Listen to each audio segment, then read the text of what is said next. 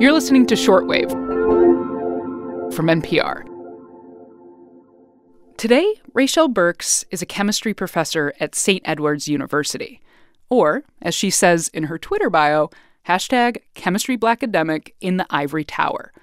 But way back when? I wanted to be a lawyer when I was little. Little grade school Raychelle wasn't that interested in science. I was like a little Alex P. Keaton kid, briefcase, little ribbon around the neck, blouse. And I used to go to the library every Saturday and read law books. I was a really fun kid. Yeah, it sounds like it.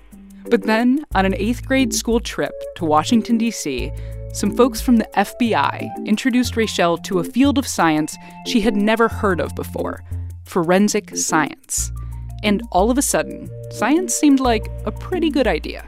Once I saw it could be useful, like it could be applied, I just hadn't made that connection before, and be used to, solve crimes and things. Then I just became like a whole, forensic science, crime, chemistry, just nut.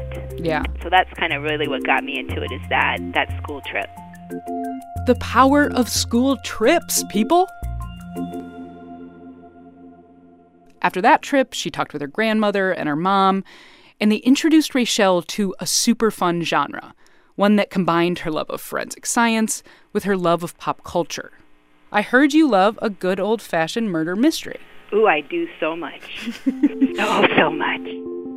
Agatha Christie, Murder, She Wrote, led her to Law & Order and NCIS, and made her the murder mystery nerd she is now. I'm Maddie Sofia. Today on the show, pop culture forensics with forensic chemist Raychelle Burks. We'll give you the good, the bad, and the real bad. I'm looking at you, CSI.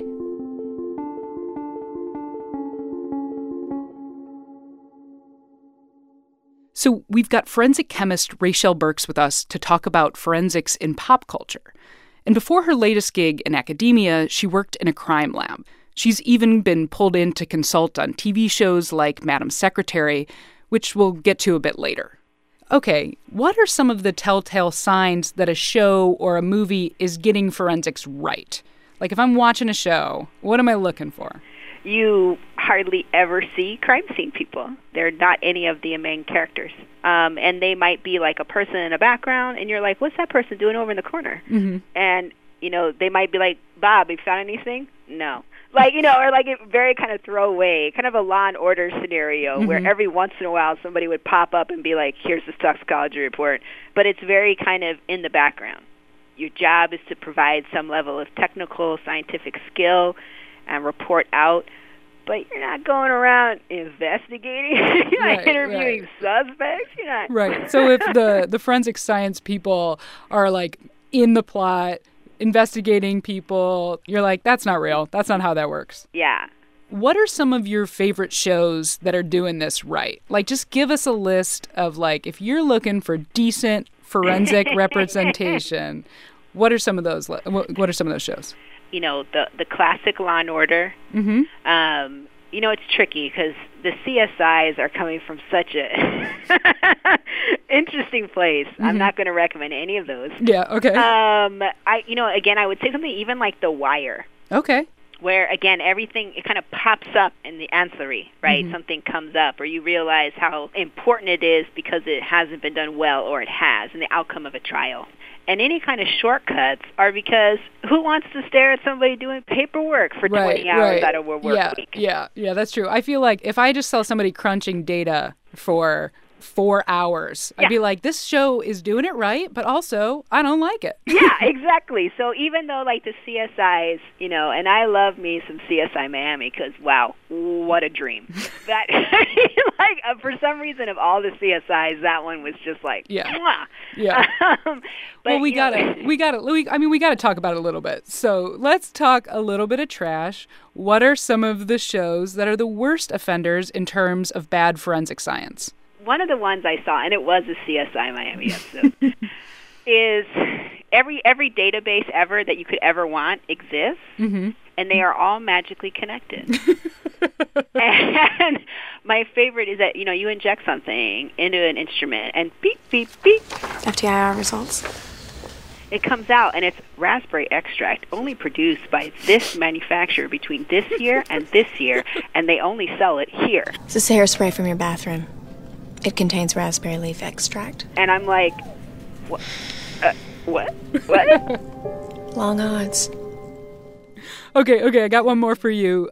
This one is from CSI New York, one of your personal favorites. The image should still reflect off my cornea. Corneal imaging. Let's magnify it, see if we can get a reflection off her eye. Okay, magnification times 100 for starters. Times 100. Good. Reverse the image.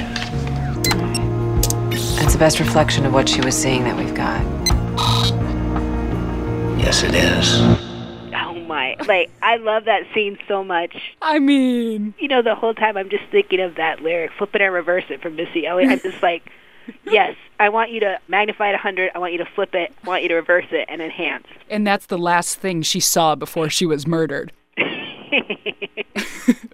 Okay, so what are some of the other signs that a show is doing forensic science really badly? Things happen instantaneously. Yeah. People are too cute. No, I'm just kidding. But, like, you know, again, part of the scene is that they should really be in comfortable shoes and clothes. Their hair should be back. And why are they touching everything barehanded? Like, contamination is a big issue. But I think also the main thing is with forensic science, like with any analytical thing, is that it comes down to the people. If a show is highlighting what a computer can do, the computer says this, the computer says that. What is this, Star Trek? Which I love. But people make decisions. People write algorithms. And a person is going to identify a sample, a chemical, a person. Yeah. They do the work. So whenever I see a show that's like, the computer said XYZ, I'm like, did they though? Because that's the abdication of responsibility. And that's the scary part of the job. So that's the part that always, you know, sets off my spidey sense, is that, does that mean that the machine is going to take the blame? Right. I hadn't really thought about that with these shows, because, so you're saying, like, as a person that has worked in crime labs, like, that's a scary part, is because it really is your decision. Yeah, I mean, and again, its decision is based on a technique and a methodology and your training, your expertise, and your knowledge. But it comes down to the buck stops at the analyst, not the machine. Gotcha. I tell the machine what to do. Mm-hmm. So you've done consulting on shows, you know, like Madam Secretary, which is a cool show. What was that like? What did they want you to kind of bring to the table for them? So they wanted to think about, okay, how would you commit this kind of almost a mass poisoning?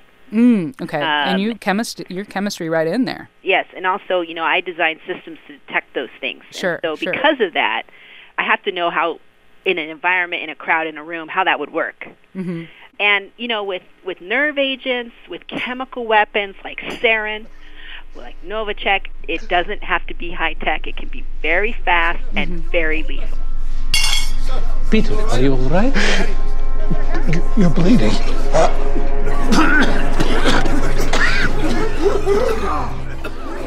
So my motto wasn't like, well, that's totally not good, you know. Yeah. But it was more like, okay, how close can we get? The Swiss police have a high degree of confidence the chemical agent was sarin.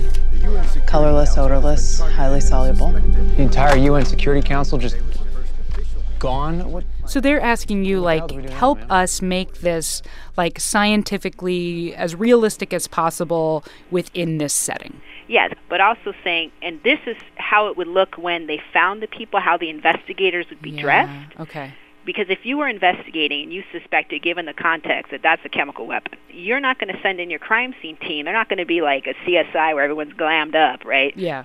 No, they're in full personal protection equipment, oxygen tanks maybe. Yeah. Right, because you don't, you know, you got to protect these people. But they are some really fast color tests that would give them a real quick answer. Right. Mm-hmm. And again, it was, in my mind, it was, how can we make the story work, but still sneak in a bit of real science and real kind of forensic science.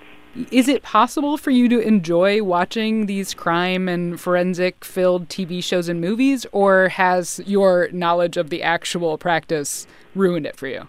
No, I love it. And, you know, it's kind of like, is it a good story?